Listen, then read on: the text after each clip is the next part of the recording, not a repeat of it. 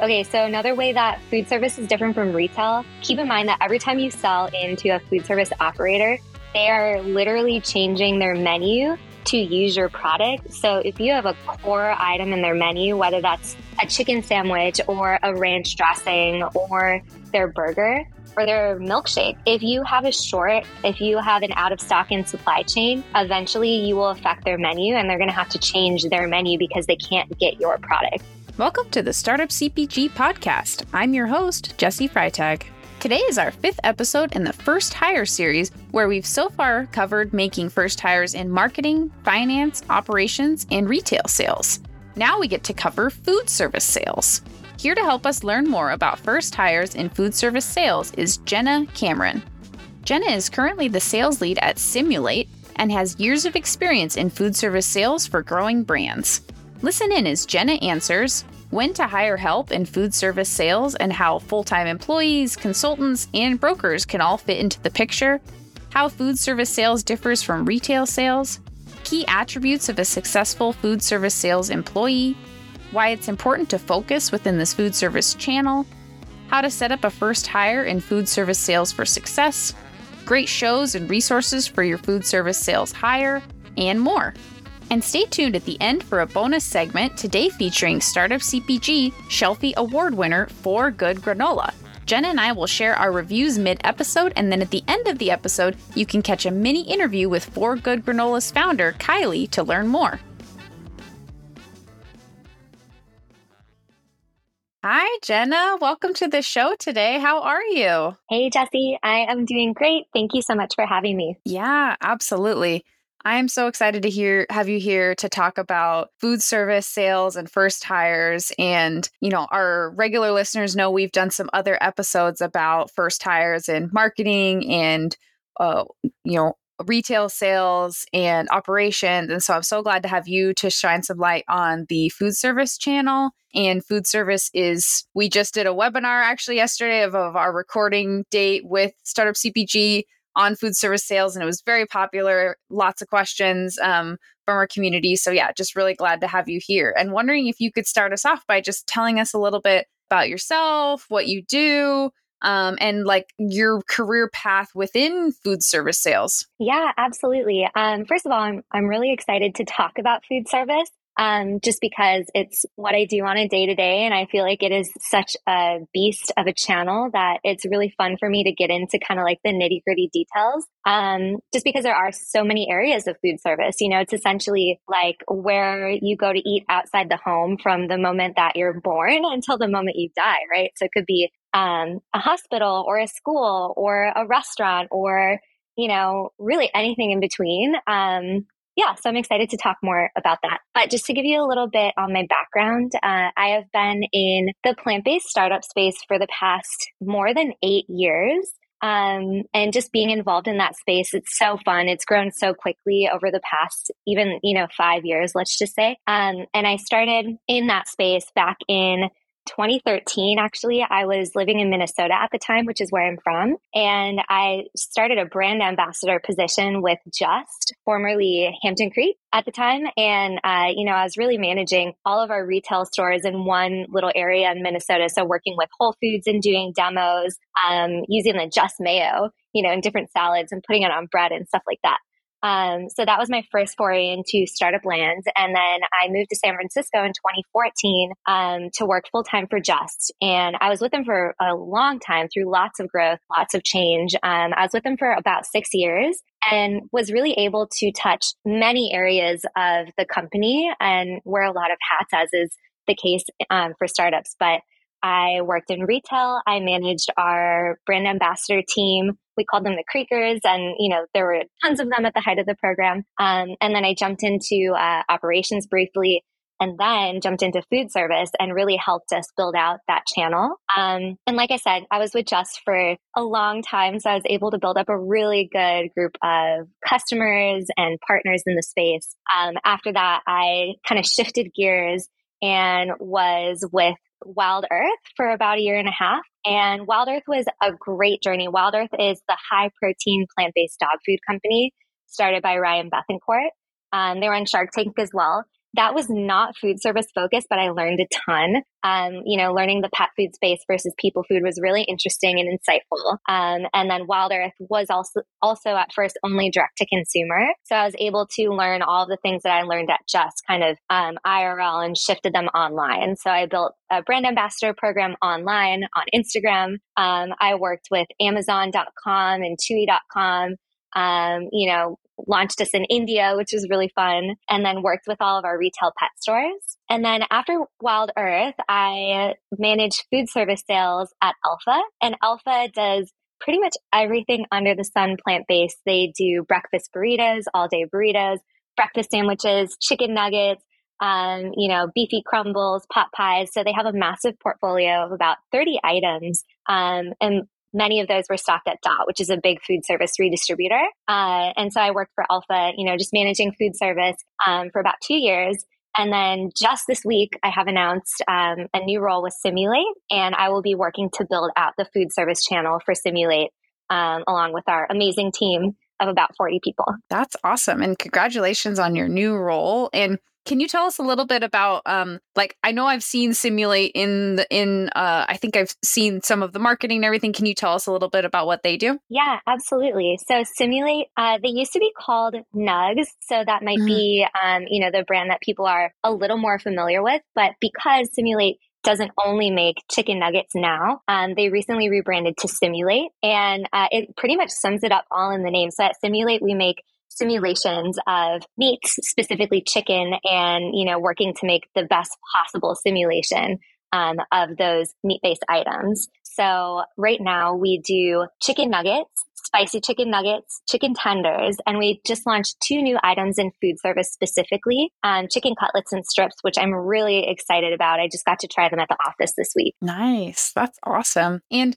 I wanted to kind of help us set the stage so we'll be talking about hiring your first food service salesperson, and you've been in that role before. And I'm wondering, to start us off, if you can kind of, set up some of the terms or some of the, key things that you're going to be referencing and talking about the food service channel. You mentioned that you've got hospitals and colleges, and I'm curious if there's other terms that would be helpful to kind of define up front that may be different for the food service channel before we dive in. Yeah, absolutely. So there are a lot of terms in food service, as there are in, any channel. But for the most part, the way that I look at food service, it's a massive bucket of opportunity, which makes it really fun, because when you're trying to sell in food service, you can go in a ton of different directions. So what I'll be doing at Simulate, and what I would suggest brands do in general, is try to be more focused, because if you try to be everywhere all at once, you're just going to be too maxed out. But essentially the way I look at food service is 2 buckets. You have non-commercial and commercial. So commercial accounts would include restaurant chains, QSRs. QSR is a quick service restaurant. So that could be anything from McDonald's, Burger King, Del Taco, down to, smaller regional chains like Modern Market or Lemonade. So QSR is, all within that huge bucket. And then that falls under commercial. And then non-commercial accounts, that includes pretty much everything other than a restaurant that you would go to. So if you're eating food at a college or a university, a K through 12 school, a hospital, a correctional facility, a theme park, that's kind of how I look at it, is commercial and non-commercial. And then within those buckets, you have all kinds of different areas of food service. So yeah, I guess that's kind of how I look at it. And then within that, so you have all of those, sorry, this is like a roundabout way to say it. All of those are operators. So operators are, like places that you would go to eat and you'd spend money. It's, forward facing. All of the operators pull from distributors, and distribution is a really important component of food service as well. So where are all those operators ordering their tomatoes or their chicken nuggets or their condiments? They're getting them from distributors. And distributors can also vary. They can be small and regional. One of my favorite Bay Area distributors is called Buy Right. Even though they're located here in the Bay Area, they're actually the 24th largest distributor in the US. They have a really great local following, and they have everything from, like high-end cheeses to tons of plant-based products, like Impossible, and hopefully Simulate soon. But yeah, so then you also have distributors that they can range from small to very big, like Cisco or US Foods, which you've probably heard of. And then another layer. So how do we get all of these products transported in trucks all over the country? You also have redistribution as well. So I mentioned Dot Foods earlier. Dot Foods is also a massive redistributor. And what that means is they will sell to people like Cisco, US Foods, Buy Right, and many, regional distributors in between to help them get all of the products they're looking for and essentially like Tetris them together on a truck to make it easier to order like a smaller quantity for the operators. Right. Okay. And some of sometimes there will be some distributor overlap with the retail channel as well, right? Like sometimes someone in food service may also order from UNFI depending on what type of place it is. Yeah, absolutely. And UNFI has they have a whole food service arm as well. So a lot of the operators I've worked with in the past, of course, everybody will have a preferred distributor based on location, their relationship, product availability, variety, that kind of thing. But yeah, UNFI, even though they're super well known in retail, they stock for Whole Foods and tons of massive retailers. They also have a whole food service business. So they will service, restaurant chains and grocerants. Grocerant is the deli space within retail. So there's a lot of opportunity in UNFI too. Yeah, that's very interesting. And when you've been like in that first hire role and, and you've been getting up to speed or learning, are there any things that you found have kind of like the key functions that someone that's going to be focused in food service sales, like, that should be covered in their job function? I would say don't be afraid to just jump in and start doing things.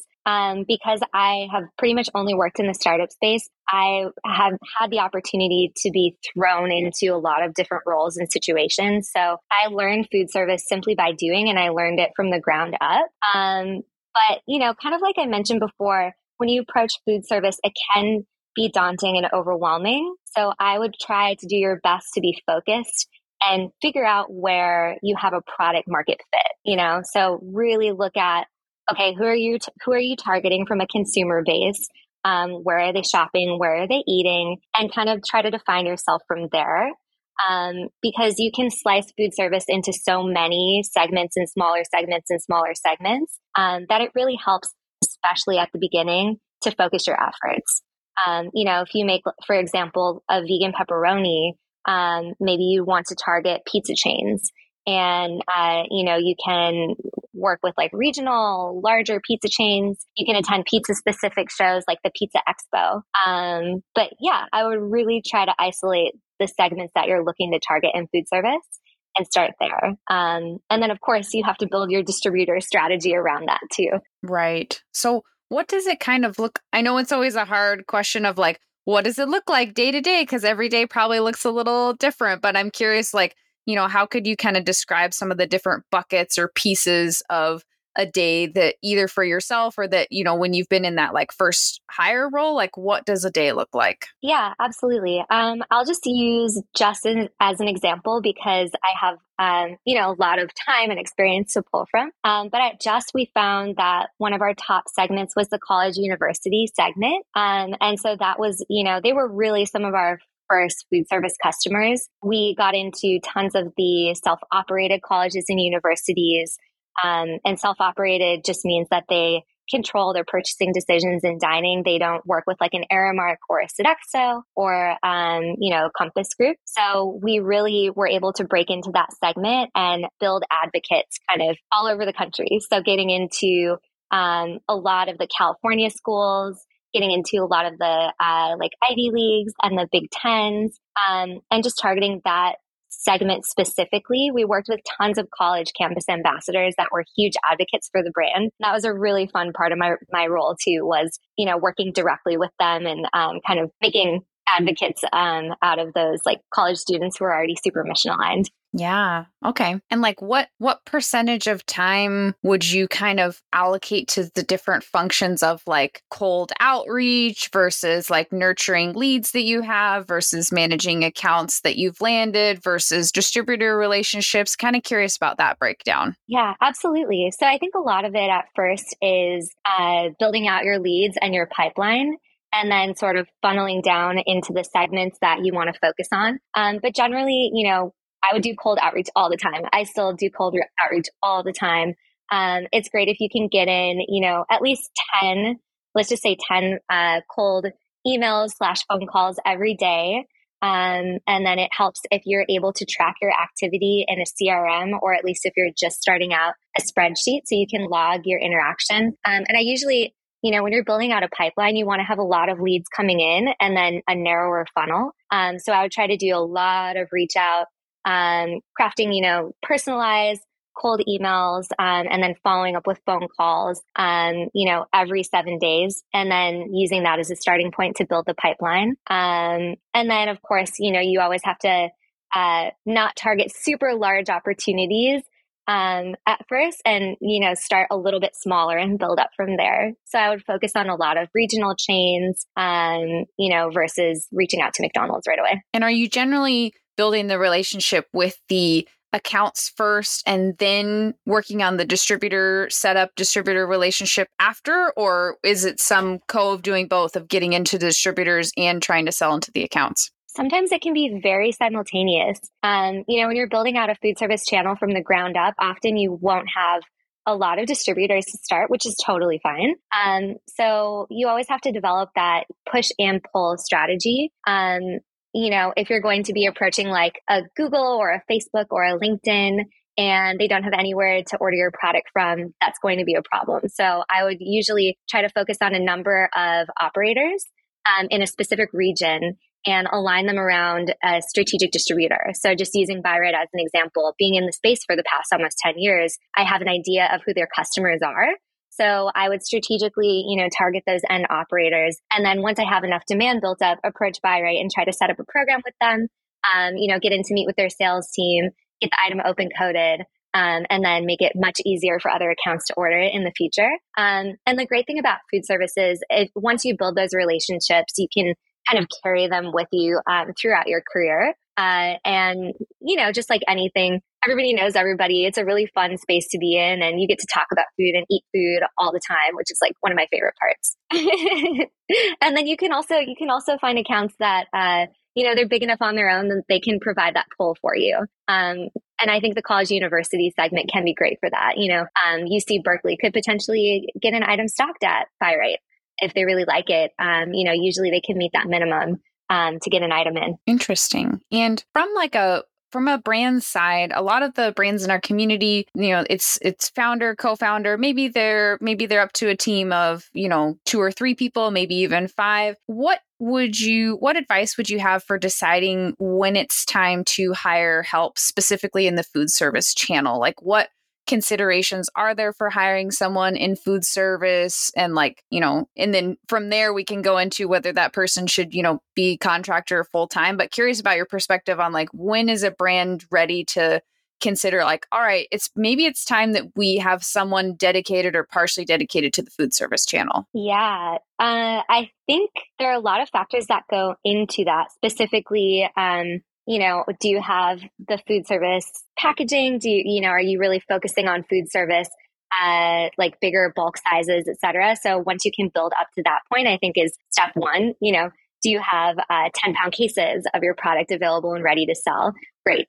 And then I believe you can really start with a smaller team, maybe even 1 or 2 people when you're first building everything out, because you do need a bit of time to create that initial funnel and pipeline. I think it can get overwhelming when you start to see traction and you build up those customers. One person's not necessarily going to have the bandwidth to manage 100 customers all at once. And I've seen a lot of brands go in different routes once they get to that area of, hey, food service is making up a majority or a good percentage of our sales. In the past, I've noticed a lot of brands either going the broker model right away or hiring internally right away. I actually think sort of a hybrid model is the sweet spot, where you have a team of brokers, whether they're smaller, more regional to start, and then national. And then, still a small internal team. I think it really helps to have an internal team supporting the brokers so that they get, the right training. They have access to samples. They're always presenting the product and the brand in the right way. So yeah, I think kind of doing both at first can help. Yeah. If you have hired someone for, more retail focused sales, is that something that can they do, some food service to kind of start to grow it out and then you hire someone full time, or is it best to kind of have it separated out because it's such a different channel? Curious about your thoughts on someone trying to kind of multitask between channels. I think it's doable, but I would suggest having someone focusing exclusively on food service to build it out. I think you can dabble a little bit in both worlds, especially early on. But as the channel grows, it's hopefully going to need its own dedicated channel manager, just because it's such a different customer set. The distribution models are totally different. And it can get a little overwhelming and confusing if you're trying to do both simultaneously. I think, maybe 20 to 25%. If you say you're focusing exclusively on retail and your food service business is very small, you could still manage it if it's only 20 to 25% of your time. But once it starts getting significantly higher than that, I think that's probably a good indication that you need somebody dedicated to food service. Right. And you mentioned food service packaging, and I may get these terms wrong, but there's also different components of, you may have bulk packaging for is it back of house, food service? And then you may use your regular retail packaging for other places, if you're in the student store at a university or something, right? Is that the difference in packaging that you're talking about? Oh, yeah, absolutely. I'm glad you brought that up. So in food service, obviously restaurants are using bigger quantities and they're ordering things in bulk. So it helps to have larger pack sizes for them to be able to use, both from, labor savings perspective. Nobody wants to be opening retail bag after retail bag after retail bag. And it's also a cost savings. So food service, bulk cases, while they are more expensive than a retail pack, you have significantly more product and, ideally will last your customer much longer than a retail bag. You also save money. I have your granola that you gave me, which I'm really excited to try. But you can see amazing. I'm so excited to try it. But you can see this is definitely a retail pack. It has beautiful branding. It has all the information on the front and the back. This is something that a consumer would buy off the shelf, but a food service pack is super different. I wish I had one here. It's a large box and the outer box is going to be labeled and you'll have your G10 and your UPC and your barcode on the outer case. But then inside, you're going to have smaller, probably not labeled inner pack sizes that are, much more cost effective to make, but they don't necessarily look pretty. So yeah, they look very different. Okay. Yeah. And they're going to different types of, you're selling them in for different methods of that they're going to be used for. Yes, absolutely. So say you have a 10-pound case of chicken nuggets, for example. They're probably going to be packed in 2 5-pound bags so that your operator can grab the 5 pounds, rip open the top of the bag or with a knife and pour them in the air fryer. And, your food service customers can completely vary across the board. So let's just say you're working with a stadium and it's game day and they're super busy. They definitely do not want to be dealing with those retail packs. They're going to be just taking those bags and pouring them in the deep fryer and serving them to a line of people as fast as possible. And they cook within 2 to 3 minutes. Yeah. Right. Yeah. Whereas you might have your little retail pack be in the student store or something, and a student might be buying 4 nuggets to take home and heat up in their microwave in their dorm room or something. Yeah, exactly. And that's actually a great area where you can cross promote and brand. If you're in a college university, they have many dining halls on site. So colleges and universities can have, let's just say, 12 dining halls on site. They also have the little micro markets. So if you get a product stocked into the back of house at a college or university, you can cross promote and brand by getting your retail pack size, in the cooler, the grab and go area. And I always like to leverage that specific area for events too. So just going back to college ambassadors, if you're working with these college students to set up events on campus, they can have a table branded tablecloth and work with the chefs to do a sampling or tasting of the food service pack, and then direct students to go and grab some for their dorm room from the micro market. So it is actually ideal if your brand can hit both of those areas. So when I'm reaching out to C&U specifically, I always try to approach back of house and front of house for the added exposure. Right. Okay. And then what would you say as far as like, personality types or traits that you look for someone that is going to be successful in food service, or what traits have you found in yourself that have been helped you be successful in this type of work that if a brand is hiring, to help look for and find the right fit? Yeah, that's a great question. So what I would look for in a food service employee is somebody who obviously loves food and being in the food industry. I think it's great if there's, a personal passion or a story behind it. Just being in the space for so long, I feel lucky I get to work with a lot of super talented chefs and, people with allergies and dietary restrictions that have these amazing, passionate stories for the food that they make and, why they're here. So I think passion alone is definitely a great quality to have. But just in general, being in food service is all about building relationships and, loving networking and the ability to kind of throw yourself into any situation. I can't even tell you how many meetings and cuttings that I've done where something has changed. I don't have a piece of equipment. I have to do everything in a microwave. I'm presenting on a workbench in the back of a kitchen and everybody's like rushing around during the middle of a crazy lunch rush. So just, being able to be flexible and walk into any room or meeting with a smile on your face, adaptability, I guess. Yeah, that makes sense. And do you think for emerging brands, does it make sense to try to hire someone that has food service experience? Can you maybe afford that person? Or is it a role that someone can learn? Like, I'm kind of curious about that perspective of hiring someone with specific experience in that niche. Yeah, I feel like there are a ton of different ways to go about that. You could hire a dedicated food service person to really come in and build out the channel for you. If you're not quite to that level and your food service business is extremely limited and, you're looking more for a strategist, you could work with your internal team and perhaps hire a consultant to help you get to that next level. There are tons of food service consultants out there. Food service is a quite difficult channel to break into with no connections, no experience, and no insight. Because, as I mentioned, there's so many layers to it, from the pack sizes to the distribution to navigating your pricing and where you want to set your list price at. So I would recommend for a brand starting out, if you don't want to bring in someone internal, maybe reach out to a consultant and bring them in for a 6-month contract or a year-long contract, something like that.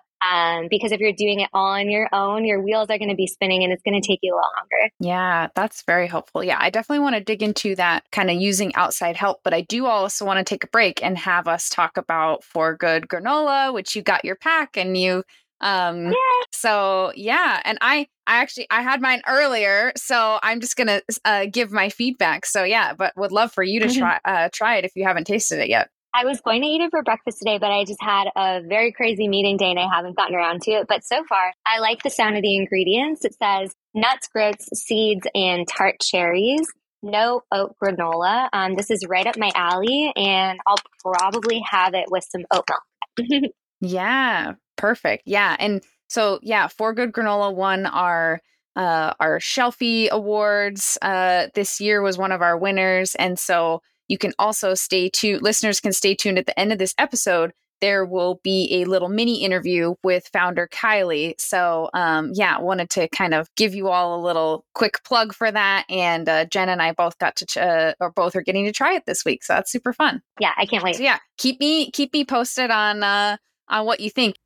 Quick pause. Jenna sent me her review after we recorded, so I wanted to share that with you. Super excited to try this no oat granola. It's the first time I've had this, and I'm totally addicted. It has nuts, groats, seeds, and tart cherries instead of oats. What I like most about it is that it's not super sweet. You can actually taste a little hint of sea salt in there, and I love that. And I've been eating it with oat milk. It's so good. I loved the samples Kylie sent me, and you'll hear in the interview at the end more about how Kylie's background as a chef helped her create such an incredible multi-sensorial granola. Yeah, so going into, you mentioned, potentially utilizing a consultant, which came up a lot in our other first hire episodes of, maybe you hire an operations consultant to set up your operations and then an internal person manages, or maybe you hire a fractional CFO and then you have a bookkeeper internally, like those kind of, pieces. So I definitely am curious about your perspective on like how finding the right consultant or fractional person to work with in the food service side. Like what is there to look you mentioned that there's potentially quite a few options. So like kind of how do you navigate that? Who do you start with and decide to work with, as an emerging brand? Yeah, it honestly is pretty difficult to navigate that. And we have tried in the past all kinds of different approaches with the companies that I've been. I remember at Just, and this is a little bit different than a consultant, but we hired a large national broker. And at the time, I feel like it was a little too soon for us to have this huge national broker with, 700 some employees when we had only a fraction of that. And we went and trained all of them and put a ton of effort and work into it, only to really, at the end of the day, not see the ROI after like months of effort. So I think it's important to look at where you're at, really focus on how big your food service business is today, and where you want to be, and set realistic goals as you're looking into hiring someone internally, working with brokers, hiring a consultant, and then again focusing on the channels you want to break into. There are definitely channel specific consultants and brokers. So I've had a lot of success in the past working with CNU specific consultants. I would be happy to send you a few suggestions after and names. So CNU, I think, is a great one where you can lean on a consultant because, again, it's all about building those connections and relationships. You could also have a C-store broker or consultant. So, really breaking into that convenience space tends to be very specialized and strategic. So that's another area I would recommend a category specific consultant. Same thing with the military, can be very hard to break into, as is K through 12. So those are all like channel specific where you can bring in just like one person or a couple people to help you grow those channels. You can also work with a strategic advisor or smaller broker to help you across the board in food service. And that can mean, breaking into QSRs, regional chains, starting to build relationships with chains that have like 200 or less locations, breaking into distribution. And, a smaller broker consultant would maybe have like 6 or 7 or 8 employees all over the country, but they would be specialists in their area. So if you wanted to start a little larger where you still have some feet on the street, but you don't necessarily have a bunch of internal dedicated people, that might be a good place to start. There are a lot of areas of food service that can get quite complex when you're navigating the paperwork and the pricing and everything. So even, placing bids for K through 12 or trying to get into Sodexo or Compass Group and navigating those programs, or working on a national contract for Cisco. It really helps to have someone who's done that before and can kind of speak that language and tell you what to do and what not to do. And there, are plenty of options along in that bucket of, smaller strategic consultants that can help you in food service as a whole and really define where you want to go. They can even help you create like food service marketing collateral. Because food service marketing looks a lot different from retail marketing, instead of having this, again, this like, I keep pulling it up, instead of having this like beautiful package on the shelf, you need to create food service specific sell sheets and spec sheets that have all of the product information, the different ways to cook it, whether that's in a microwave or a deep fryer or a turbo chef or on the stove. The shelf life, how long can it be slacked out, refrigerated? All of those like very food service specific components, you can lean on an advisor to help you build them. Yeah, that's interesting. I'm curious about some other differences as far as like when you're in food service sales and you're interacting and building out accounts, how it maybe differs from retail when, if you're trying to get in Sprouts, let's say there's a review calendar and there's all these like very there's a very specific type of way of doing something. I'm curious how that compares to food service and then what that looks like then as far as your, how you're interacting with operators or, people that you're trying to sell into. Yeah, that's a great question. It varies across the board. You can definitely get lucky. And if you are working with a chain and they say, I have demand for something plant-based right now, I really need a plant-based chicken tender, and you send it to them and they're like, great, I love it. They could bring it in. It may take a bit longer if you're not stocked in their preferred distributor, but that could take maybe a couple of months. If you are working with a larger, QSR, it's probably going to take a lot longer than that, a year, maybe even more. But there is definitely seasonality in food service. That being said, it's not the same as a category reset. But just speaking specifically to college university, because I know that segment very well, they are looking at new items in like February or March. There are actually some strategic shows that you can attend during that time frame, for the upcoming semester. So say you're trying to get into a bunch of CNUs in 2023, my recommendation would be to start talking to them and approaching them, earlier in the year, maybe attend some strategic trade shows in March, and then get them ready to start ordering their product in July for the fall semester. So, I would really hit as many CNUs as you can with that like seasonality in mind.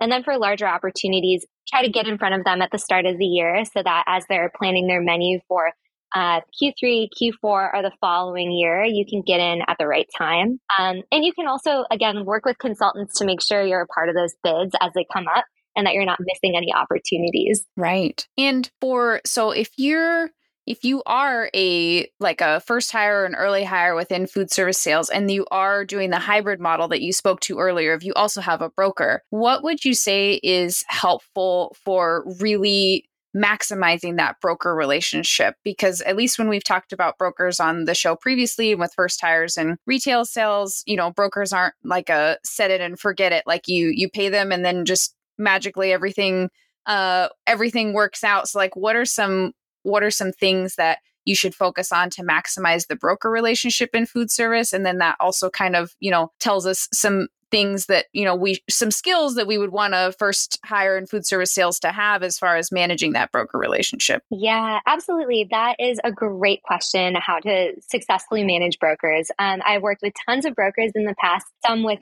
very, very large organizations and some more smaller and strategic, like I was just talking about.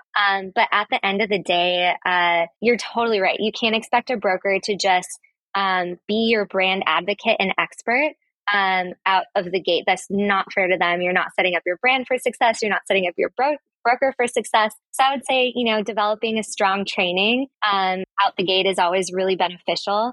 Go over all the products in detail, make sure they have samples in their home that they can like eat and enjoy and test. I can't stress that enough.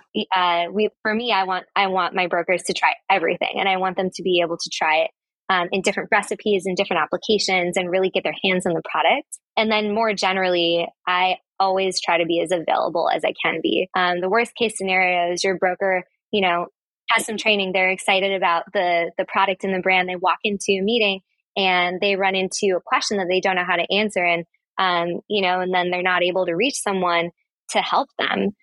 Because keep in mind, like your brokers are going to be all over the world. So for me, just being accessible is super important. I've definitely FaceTimed into kitchens with chefs in the past and, kind of like help walk them through remotely.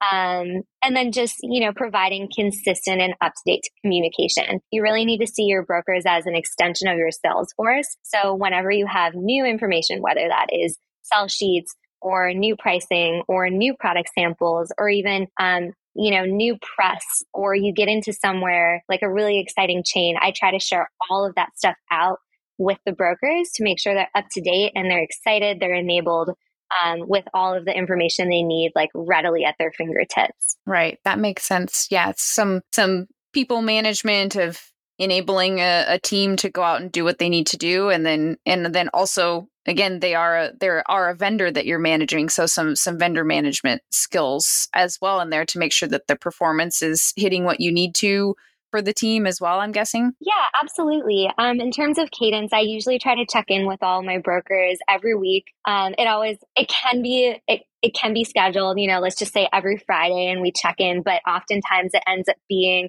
a little more sporadic around that, just depending on where they are, the momentum. And then usually we'll try to have a more planned and strategic quarterly update and check-in with the broader team, just to share any updated company goals, talk about new products, what's working, what's not working, and really have more of an open forum. And then just as an aside, I love doing trade shows with my brokers just because it's a great opportunity to get face time with the brand and, really learn how to sell the product in person to actual buyers. So the more you can get out there and be in person with your team, whether it's customer cuttings or at shows, definitely would recommend that too. Yeah. Is there I suppose it depends on the area that you're focusing on, but is there a certain number of shows that you would kind of expect someone working in food service sales to be going to a year, to be out there, or going to shows with a broker? It sounds like there's kind of different shows for different channels. So would kind of traveling to those shows be a key part of the function? Yeah, absolutely. And again, it depends on where you're focusing your efforts, because there are tons of specific trade shows in food service that don't necessarily apply to everyone. Some of my favorite trade shows, the National Restaurant Association show is kind of the biggest one, and that's in Chicago in May. That is kind of where brands launch everything new, exciting, and fun in food service. It's massive, and it's a great opportunity to get your brand out there if you're new and if you have something new to launch. I will note that that one's on the more expensive side.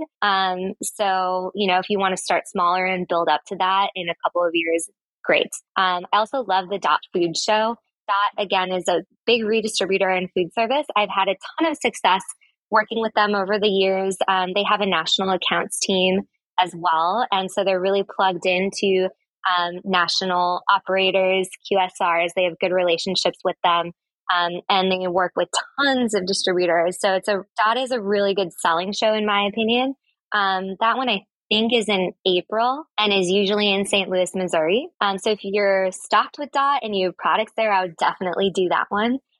Again, really good ROI and selling show. And then the other show that I love, because college university is one of my favorite segments, would be the NACUF show. And NACUF is the National Association for Colleges and Universities in Food Service. They have a handful of regional shows that are in March, and you can pick those depending on the regions you're stocked in, the regions you're trying to target. But then they also have a really good national show in July. And the NACUF show is all colleges and universities.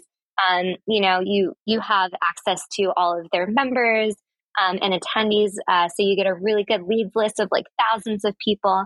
And then the cool thing about NACUFs is a lot of those colleges and universities are independent, and they are always doing really interesting things with their dining. They've got amazing chefs at CNU. So it's a really good network of like foodies, and you can definitely make lifelong connections at the NACUF show. So I would for sure recommend that one too. And then there are tons of, distributor specific shows, Cisco shows, US food shows, the Unipro show. Unipro is a huge buying group in food service. They have two shows. One's at the start of the year and one's towards the end in September. That one is a great one if you're a Unipro member. I would probably do one or the other. And off the top of my head, those are my favorite. You also at Expo East and West, there are definitely food service leads there too. So a lot of customers will go, especially if they're located near that area. So a lot of chains based in California go to Expo West. A lot of CNUs go to Expo West. So I've always really liked that one, even though it is a more retail specific show. Everyone goes, and it's so fun and it's massive. Yeah, that's great. And what have you found to be helpful as far as support you receive from the brand that you're at when working in food service sales? We mentioned, maybe if you're hiring someone in food service, it'd be good to have your packaging sorted out. You're going to need some, sales materials, but like what helps you be successful in your role that as a brand is thinking about hiring this first person, or they do hire their first person? how can they make sure that they're setting that person up for success? Honestly, I think if the brand is flexible and excited about food service, ready to learn and, dedicate resources to the channel, that's a great starting point. More specifically, food service will need completely separate marketing materials than the retail channel needs. And that can be the things I already mentioned, like sell sheets and spec sheets, food service packaging, outer case labels, etc. But then, they will also need high resolution food photography, recipe shots, even better, like recipe videos. Whereas in retail, it's more on the packaging and product front. And food service, you want to make people hungry when they're looking at your food, whether it's on a sell sheet or it's on a menu. So really having that photography and, the food shots is super helpful. So having a marketing team that's willing to be flexible and kind of like deliver those assets is a really nice thing to have. Mm-hmm. Yeah. And then is food service sales, we've talked about this again when we talked about first hires and sales otherwise, but generally should brands be expecting to have some sort of base plus a bonus model, or what should you expect as far as how someone in food service sales is going to be compensated? Are there kind of standard ways that that's set up? Yeah, that's a really good question. I think building out incentives for any sales opportunity is the right move.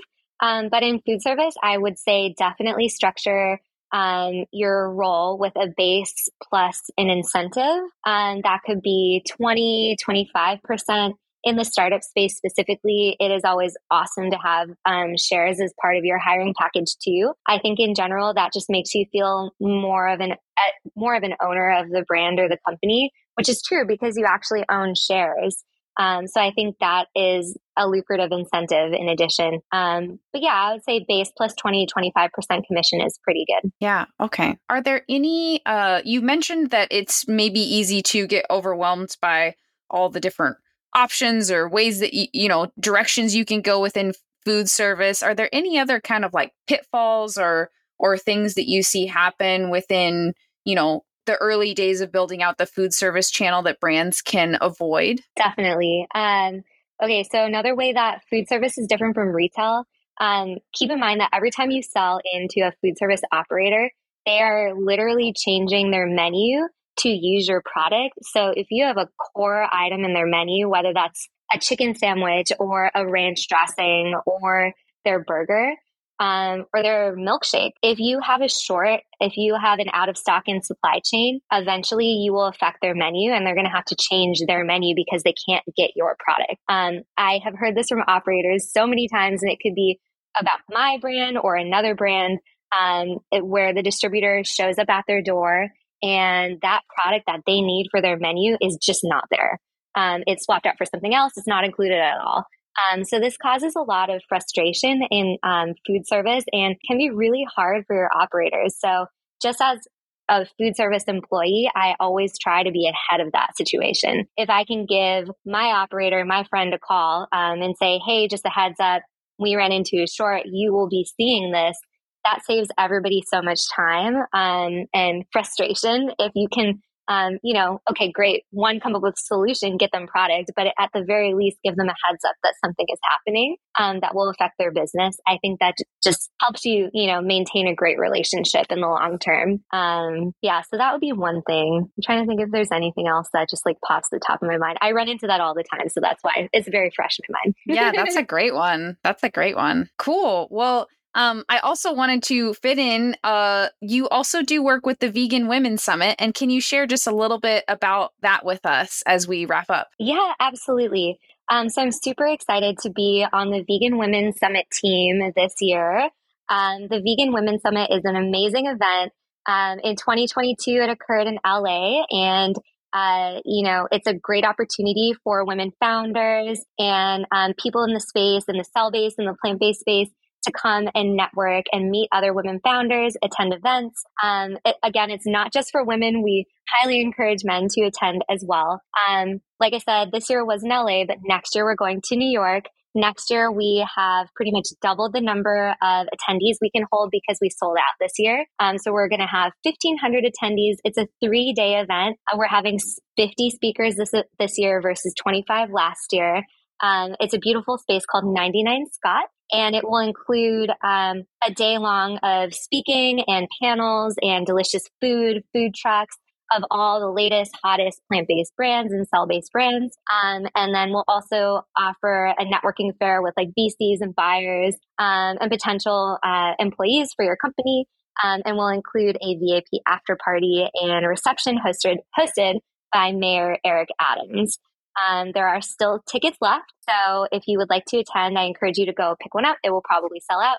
And it's going to be really fun. Amazing. Yeah, I'll put the link in the show notes. I'm currently reading The Future of Food is Female by the Vegan Women Summit founder. So that's awesome. I love that you're involved. And I will make sure that that's there in case hopefully people can grab tickets and attend. Well, this has been awesome, Jenna. Thank you so much for sharing your knowledge with us. This is so helpful to get to hear from your journey within food service sales. And so just so appreciate you being here and sharing with us today. Yeah, it was my pleasure. Thank you so much for having me, and happy to answer any follow-up questions that may pop up. Awesome. Can people connect with you on LinkedIn? Is that the best way to find you in the world? Yeah, please connect with me on LinkedIn. I would love to talk to you. Okay, I'll put a link to your LinkedIn profile in the show notes. And but thank you again. So great to have you here today. Yeah, thanks so much, Jessie. I really enjoyed it. Don't go anywhere just yet. Keep listening for my interview with For Good Granola. Hi, Kylie. Welcome to the show today. How are you? I'm awesome. Thanks for having me, Jessie. Yeah, so glad to have you here. As I let you know before we pressed play, I have been snacking on your granola all day. I love the cranberry spice. Oh my gosh. I really love it. So good. I love cranberry in general. So that's a new favorite. So thank you so much for sharing with me, and just so glad to have you here to get to hear more of the story. And, maybe start us off by just telling us a little more about your products. And then from there, we can kind of dig into the background.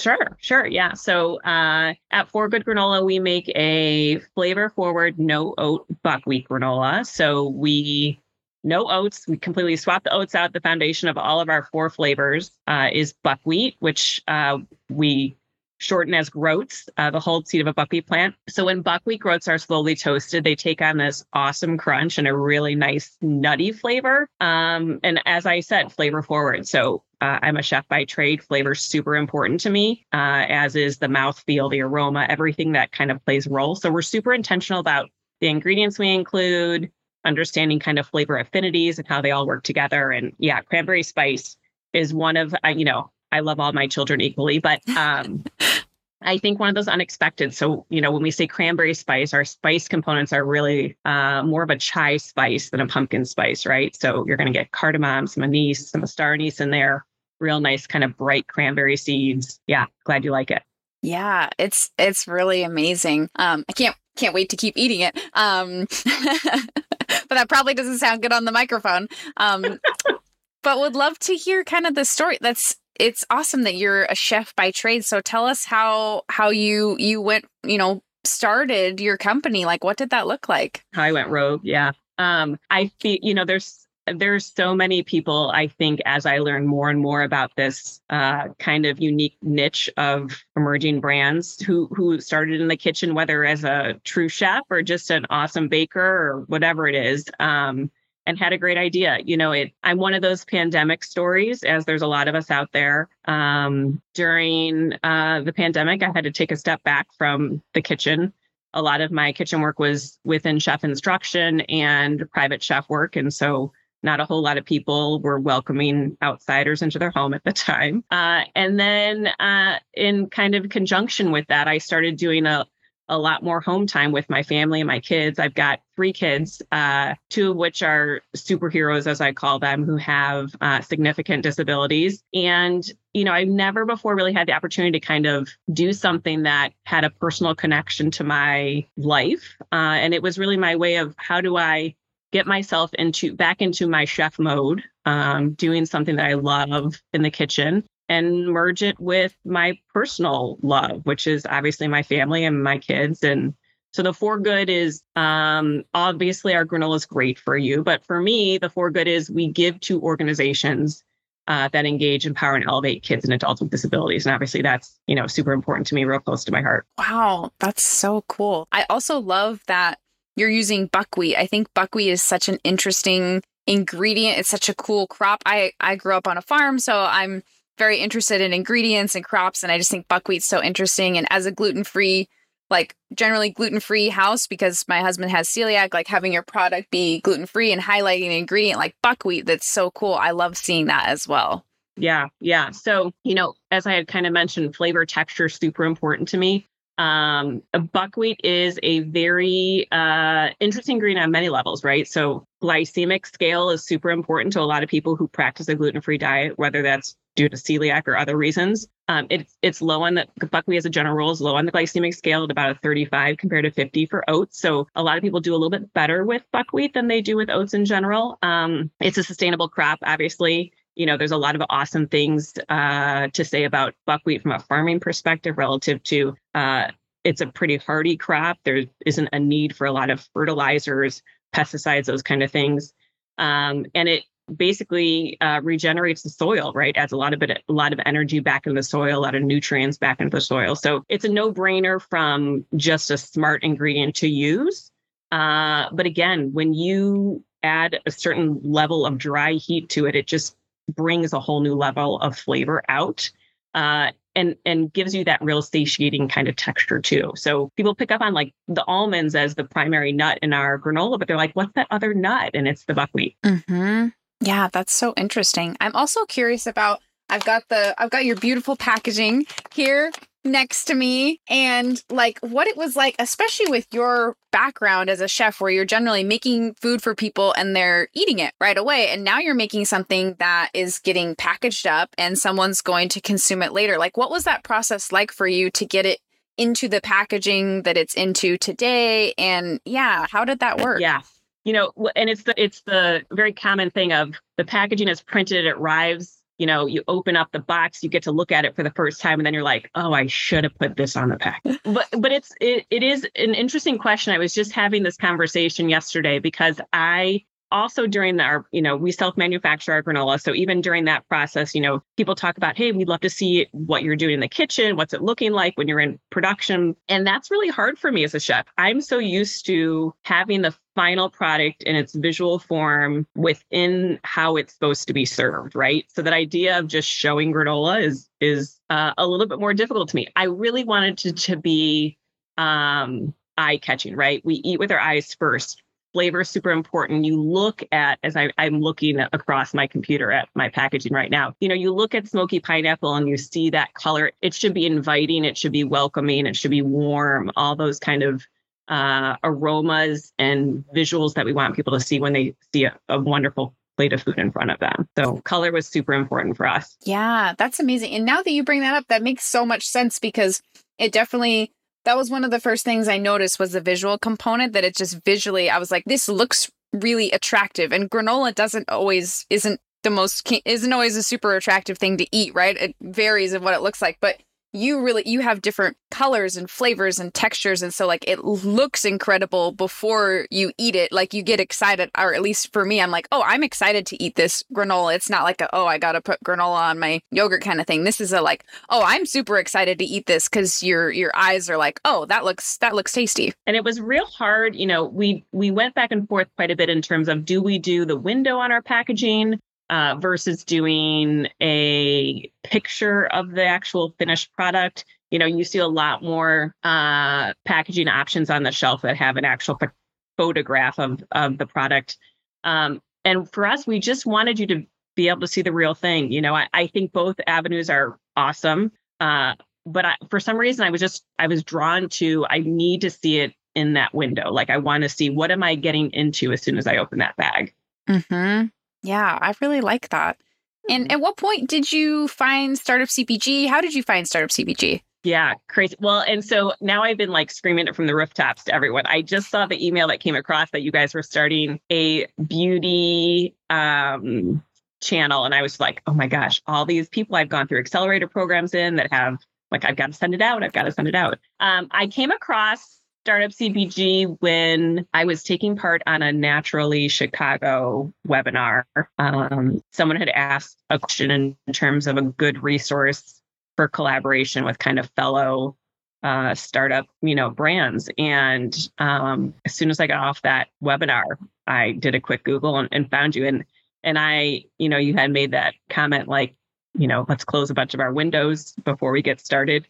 And ironically enough, yeah, Slack's always up. Startup CPG Slack, always, right? I've got a handful of channels I always go to. And the crazy thing was there were, I just signed up for another one before I jumped on our call, focusing on couponing and rebates that you guys have coming up. It's like you read my mind every time. I know I've got to learn more. So it's awesome. I love that. I'm so glad that you found the group. I know I was so glad when I found Startup CPG when I did, which has been like a year and probably almost 2 years ago. But yeah, I love hearing how people find the group, and thanks for sharing the word about it to other people as well. Yeah. It's so cool. We're so glad to have you in the group. Thank you. And so what's top of mind for you going into 2023? Like, what are you thinking about? And then what should we as consumers be looking out for and start getting excited about? Yeah. So inward, I formally took a sabbatical from my chef work about 4 months ago. I started. So I'm going to continue on that sabbatical, really spend a lot more time building out kind of our roadmap for growth. Right now, we're focusing on the Chicago area, and that will continue. We'll continue with feet on the street, talking to buyers, retailers, continue our conversation with consumers, which has just been huge for us. A lot of major metro areas, including Chicago, have some awesome farmers markets. And it's really where we started about 1.5 years ago. And we've been super fortunate to continue communication with those customers. And it's real-time market research. So we'll keep at it until we feel like we haven't learned anything else. And that won't ever happen. In terms of outward, what that means.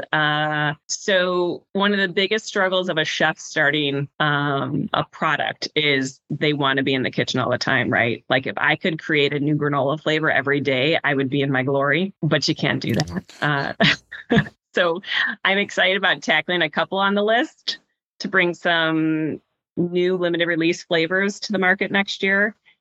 Working on some that fit within maybe the curry space a little bit, bringing in some more gingery flavors. So we'll see what happens with that, but excited to get back and do flavor exploration on that one. Yeah. Oh, I'm super excited to see what you come out with. I'm also curious if there's any like stories that you have from your journey so far that like really stick with you. It could be a win. It could be anything that's kind of sticking with you or keeping you going in this so far. Yeah. Probably a lot of stories. My more recent one, which was super crazy. I have a customer who found me early on when we started, when I was still in that old school kind of craft bag packaging. And smoky pineapple is one of our flavors. I say it's kind of a crazy fan base favorite. He is notoriously always floating around the farmers markets that I'm at, is like president fan club of smoky pineapple. And he is actually right now on an excursion across Asia. And super cool, as he's doing all his exploration with some smoky pineapple in hand and sending me pictures of it. It's awesome to see your product go that far, right? It's great to see it on the retail shelf, right? You get on your wish list retailer and you get to go shop in that market and see it. It's awesome. But to see actually someone who's consuming it and loves it so much that they're throwing it in their backpack as they're heading across Asia is so cool. So that's been neat to kind of follow his journey and share it with the rest of my consumers on Instagram and where it's been and where it's headed. But yeah, the joke is right now, smoky pineapple has definitely gotten the most mileage. I love it. That's so cool. That's amazing. Yeah. Wow. And can you tell us about some of the organizations that you support through the product as well? Yeah. So I had mentioned our Crafted for Good mission in terms of supporting organizations that engage, empower, and elevate kids and adults with disabilities. There's a lot out there, and obviously having that personal connection, I'm familiar with several that we have been able to benefit from, but at the same time, there's a lot out there that I don't even know about. And so that's been super cool to learn about a space I thought I knew a whole lot about that I didn't. So whether it's bringing further understanding to people who don't quite understand that world of disabilities or don't live in it, to show them how they can make a difference. The coolest thing, we just did a partnership with an organization called Clearbrook that primarily works with adults. And I just got a message from Vicky, who I worked with there last week, and she basically had shared, the donation that we made through kind of our specific focus on that partner through sales. We were able to buy iPads for these residents. 175 residents now had access to these 4 iPads, which basically allowed them to do job training, access job opportunities, Zoom with their families, do recreational skill sets, emotional social learning that they otherwise wouldn't have access to. So that's the kind of stuff that's super cool, right? Money means a lot, but at the same time, when you hear those tangible outputs that you're helping with, even as someone who knows how much that need is out there, being able to put that visual in my head is so rewarding, right? And makes it so important for us to continue to find those organizations to partner with and support them as much as we can. Wow, that's amazing. Yeah. That's so cool. Well, yeah. I can't wait to keep following along, and that all of us at Startup CPG are cheering you on. And I encourage everyone, go to forgoodgranola.com, and then on Instagram you can follow at forgoodfoods and follow along, because I'm super excited. I hope everyone goes and checks it out and gets some of your granola in their life, because I think they're going to be very, very pleased that they do. So I'm so glad that you could join me today and that I could get to learn a little bit more about you and your story. Thank you so much for sharing with me. Thanks, Jessie. I appreciate you making the time. And I got to tell you, you guys are awesome. Everything that you're doing at Startup CPG, we couldn't be more grateful for just the support you're given and the energy that you put out there to everyone. It's huge. So thank you. Thank you for listening in today. I'm so honored you joined me for this conversation, and I love hearing from you all with feedback, suggestions, or if you just want to say hi at podcast@startupcpg.com, or you can find me on LinkedIn. If you liked this episode, we'd love for you to share it with a friend or colleague, subscribe so you don't miss future episodes, and maybe even leave us a 5-star review on Apple Podcasts. If you aren't yet in our Slack community of founders and experts, we'd love to see you there. You can get the free invite at startupcpg.com and find all our other awesome resources there, like webinars, databases, the blog, the magazine, and virtual and in-person events. And if you found yourself rocking out to our intro and outro music, which I do every single time, make sure to check out the Super Fantastics on Spotify. It's the band of our Startup CPG founder, Daniel Scharf. I'm Jessie Freitag, your host and producer, and on behalf of the whole team at Startup CPG, thank you for being here and see you next week.